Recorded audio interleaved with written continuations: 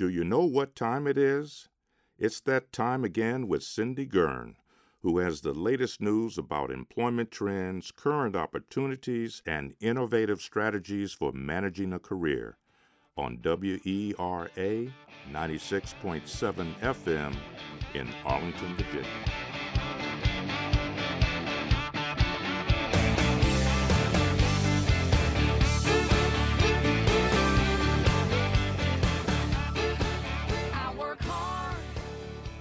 Well, hello, this is Jim Thomas, and I'm the host of the Secret Sauce segment of the Workforce Show, and I'm really pleased to have another great guest that we're going to be spending some time finding out all about. Byron Bagby is with me today, and Byron, thanks for being here. You can say yes, you're or not. Okay, well, I'm glad to be here, Jim, and I want to thank you for inviting me to be a guest on your show, The Secret Sauce of the Workforce. And I look forward to your questions today. And again, I'm delighted to be here, and thanks for the invitation. Well, thank you for coming. I've been pleased to now do, quite frankly, over a dozen shows. We've had some really interesting guests.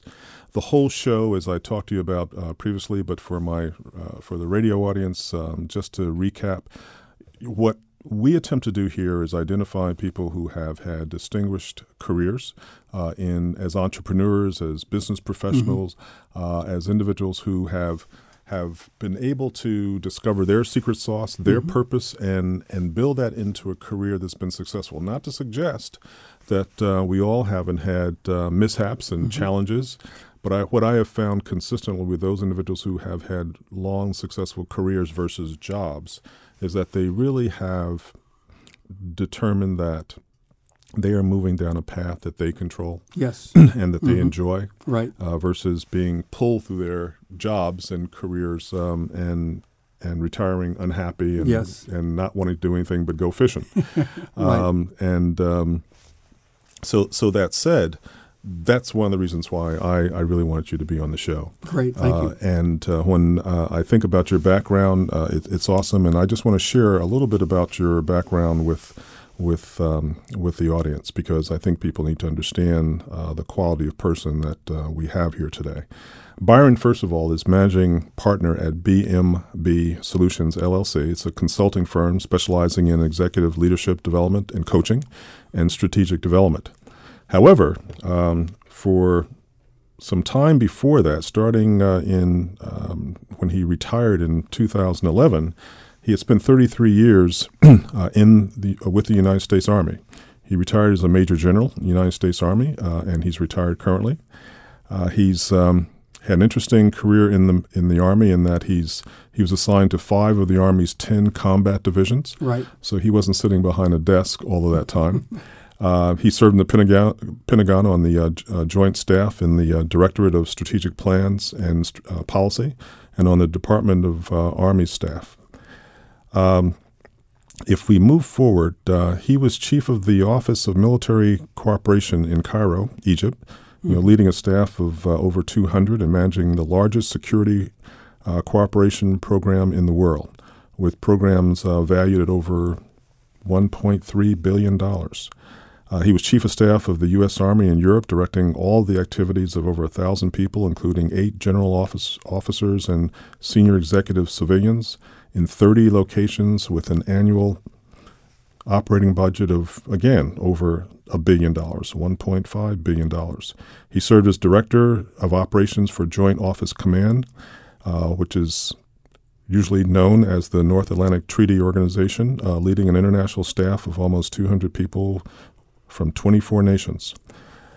He's on the board for Management Support Technology Incorporated, the board of advisors for Ryan Consulting Group as the chairman, and from 2012 to 2017 he served on the board of trustees at Westminster College.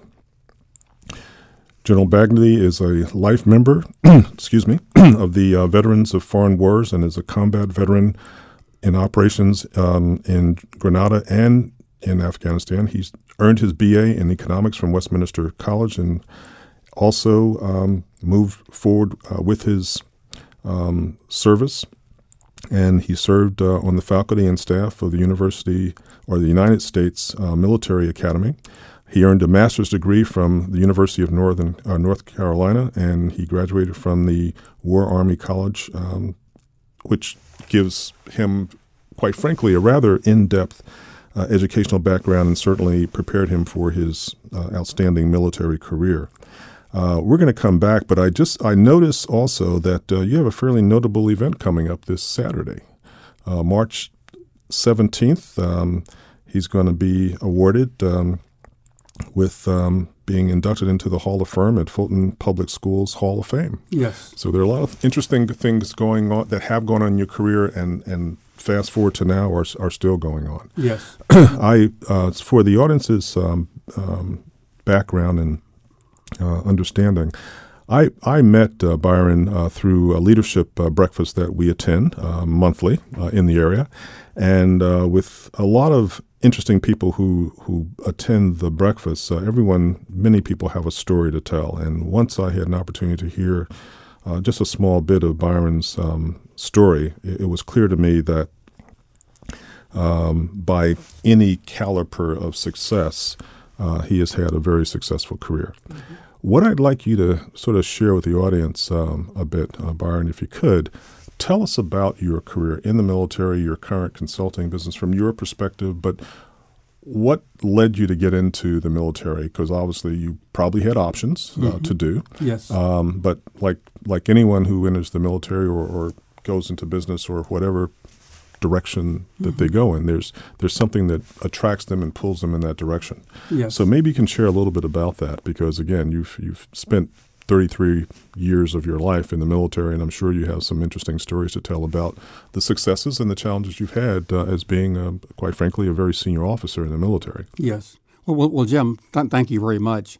And I will tell you, when I was in college studying, I was involved in Army ROTC at my undergraduate school at Westminster College, and that was quite an experience. And when I earned my undergraduate degree, I was also commissioned as an Army officer. Okay. And I wanted to go into leadership and not so much leadership training. There's a difference. And upon being commissioned, I had a chance to lead people, a small group initially. And my plan, Jim, was to spend 3 years in the Army to fulfill my obligation and then go to law school. And I applied to a couple of law schools and got into both. Okay. And then had to make a decision to either continue my Army career or take one of the law school seats that I was selected for. And I said, I like the Army. I enjoy leading people, trying to make a difference in the lives of soldiers and their families. So I pushed the law school element aside and then stayed another 30 years in the military. Well, you certainly accomplished the 3, so you just added 30 to it, right? I did, but it was fun, and I enjoy leading people. I like being around people, and I know that in the world that we live in, there's a dollar amount ultimately. There's a balance sheet that must have the numbers match, but there is a human dimension to everything. Whether you're leading a Fortune 500 company, a small startup, whether you're leading a military organization, whether you're a school principal, there's a human dimension to everything in our society. And I was honored to have served our military for 33 years and leading a lot of men and women from a number of countries in my NATO assignment and from all over the United States, and trying to make them better citizens and better soldiers. And I also have had a lot of great mentors in my career. I believe in mentorship, in giving back. I've had people for whom I've worked over the years that have helped develop me and helped me to overcome my shortcomings and to be the best leader that I could be. And for them, I'm appreciative for what they've done for me. If I could just interject something you touched on that I think a lot of individuals miss. And I grew up in my corporate career having mentors and do still today. However, when I talk to my clients and I talk to any number of individuals, even over the years, who are either currently working or working in the past, and I ask them, would you have a mentor? Do you have a coach? And many have said no.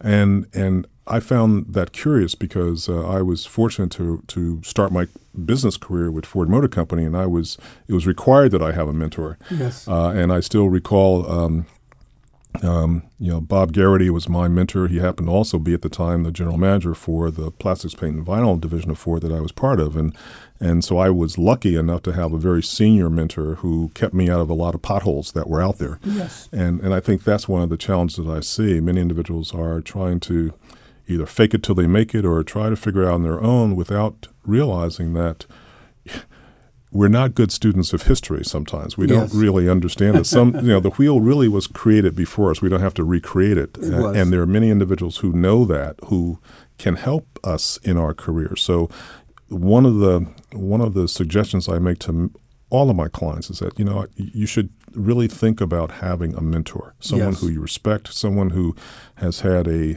successful career or has had a career where they've experienced a lot that they can pass on. And I find many individuals very approachable to want to share what they've acquired. Yes. And I think part of leadership is knowing that no leader stands alone. They didn't get there by happenstance.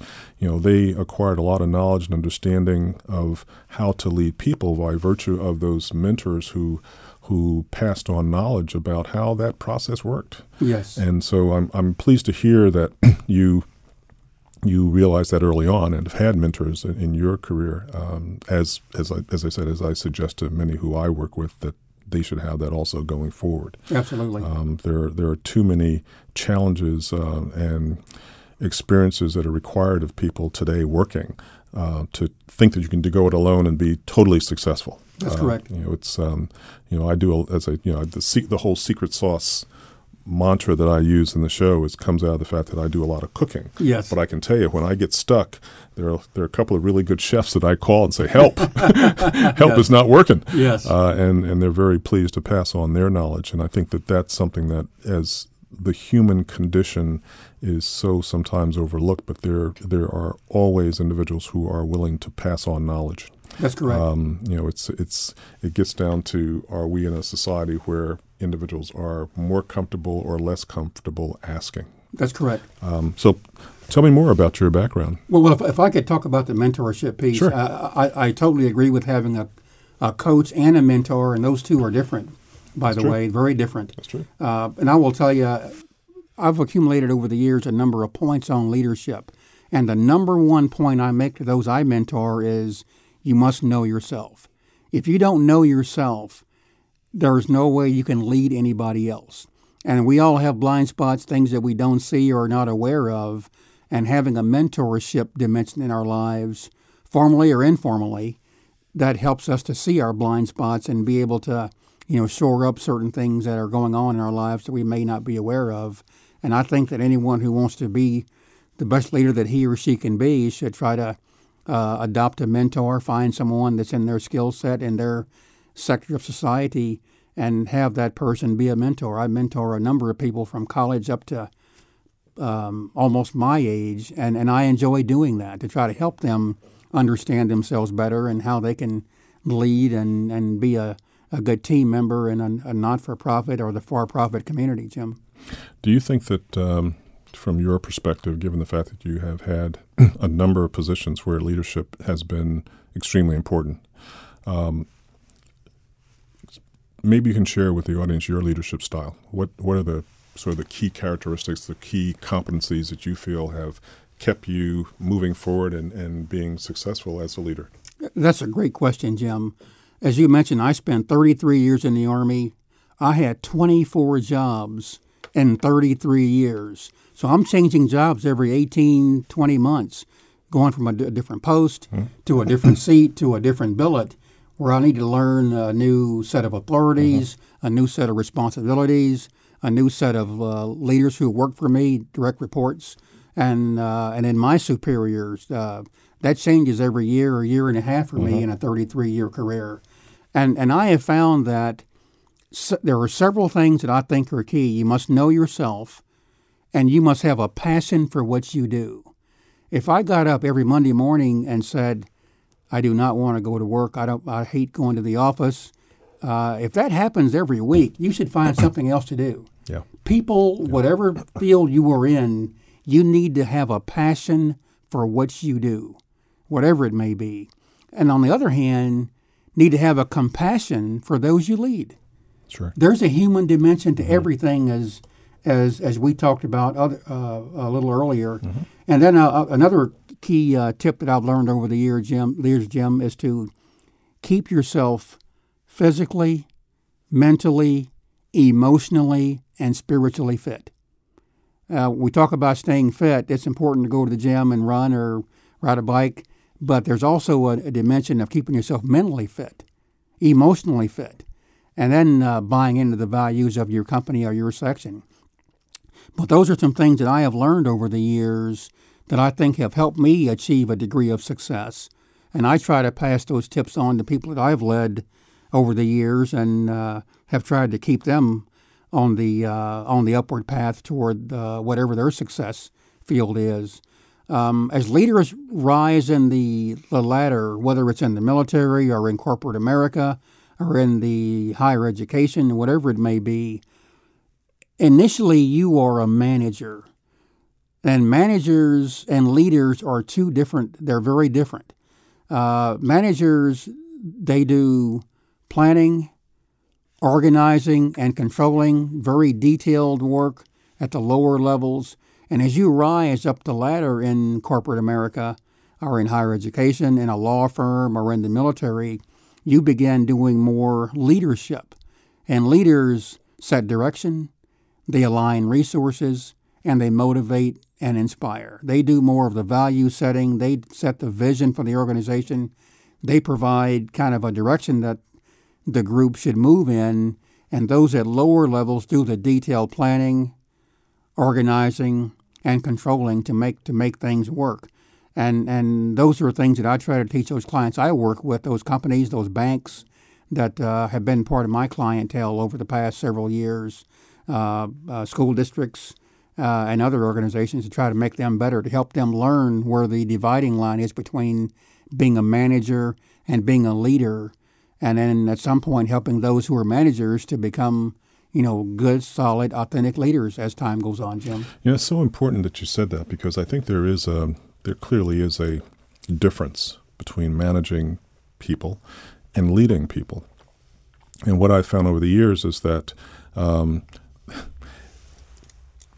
clearly I believe, and you may debate me on this, as others have, but I think that it's easier to move into a management position than it is to move into a leadership position, because all the knowledge and processes, procedures, policies that you've acquired and worked on and implemented through teammates, through those who were subordinates, is sort of a comfort zone. Moving into leadership requires a whole new set of skills that are to some invisible. Yes, they're it's not structured in a way where there's a manual that you can go to. There's not a process. There's not a procedure. It's your innate ability to strategically look at people and as a resource, as individuals who you now provide guidance, comfort. You now have to be engaging, persuasive, qualities that speak to your humanity, your human side versus your your management, or to use a different word, your constructive side of how I'm going to construct things and processes. It's less construction. It's somewhat amorphous. You can't hold it. It'll slip through your hands as a leader. That's right. And so I find that those who I've coached who are in leadership positions, some are not as comfortable in that position. Right. But as you go up the pinnacle, we pay leaders quite a sum of money and provide bonuses and equity and other perquisites because of the responsibilities that they take on. That's right. Where they really have to explain and rally the troops in a way where they want to work for you. That's right. It's not, well, I have a job, but I can do this job anywhere. That's right. What gets them out of bed, to your point, Monday morning, say, I'm going to go work for Byron. Right. Because I know that he's there. He has the passion. He has the interest in my career. He's going to provide me the development. He's not going to micromanage me. Yes. He's not going to talk process and procedure necessarily as much as what's inside your head that you can bring to the workplace and provide the level of value that you have. And by the way, I'm going to get out of your way. Yes. And that's the dividing line, the change, the challenge of leadership that, quite frankly, I see today, because there are many wanting to hold on to that piece of management. Knowledge is power, and if I have more power than you, then I can be a leader. No, not at all, not necessarily at all. So right. I think that's the conflict I think many leaders by title are having today relative to, boy, this is a different job than, I hear all the time, well, this is a different job than I had when I was managing people. I still have the same people, but I'm a leader and I have to act differently. I can't touch as much. and that's to some degree creates a level of discomfort because in some cases the compassion, to your point, and the passion isn't there. Yes. If the compassion and passion is there, it's easy to segue into a management position. Yes. Because you're comfortable now in your own skin. Yes, you know right. You know what you know. That's right. And you know what you can pass on, and by virtue of that, individuals are going to get out of bed Monday morning and they're going to feel comfortable that you are going to lead in a way that allows them to grow. That's correct. Versus just doing a job. If I could talk about one thing you mentioned, you used a term earlier called micromanaging in your last, and I will tell you, as a leader moves up the corporate ladder or moves up to higher positions within an organization, he or she needs to understand how to delegate and how to give their key subordinates, how their direct reports guidance to get things done. They can't do it all themselves. And there's an art to doing that. I've seen leaders who can do it very skillfully, and I've seen some fail miserably at how they delegate a job that they used to do themselves and could do it very well. And sometimes you have to accept an 80% solution by someone who's learning how to do it. That's true. When you were doing that job yourself 2 years ago, and now you're over that individual. But how you delegate, Jim, that's an art. And leaders need to understand how they do that and not micromanage when they can go down and do a task to 100% proficiency and accept 80-85% initially, and then the other person becomes more proficient at it and might need some training or development to help them get to where they are. It's interesting you say that because the word that came to mind as you were talking was having patience. Patience. There's things that I can do, and I can do this job in 5 hours, but if I give it to my subordinate or the person who works for me, it's going to take them 10 hours to do it. I can't wait 10 hours. I'm 6 hours into it, I'm saying, geez, maybe I should take that back because I have all the experience, all the ability, and my point earlier, knowledge is power. But how are those individuals going to develop? How are they going to be the next generation of leaders if you don't give them the opportunity to stand up and fall? My biggest leadership challenge, quite frankly, yes, having led a number of people in my career, happened 14 years ago when my son was born. Okay. because when he became 2, the only word he knew consistently was no. Everything I said, no. And then he evolved, thank God, into accepting that there are things he had to do on his own. And I gave him an opportunity to fail and to succeed. That's right. And now at 14, I have to look around and say, where are you?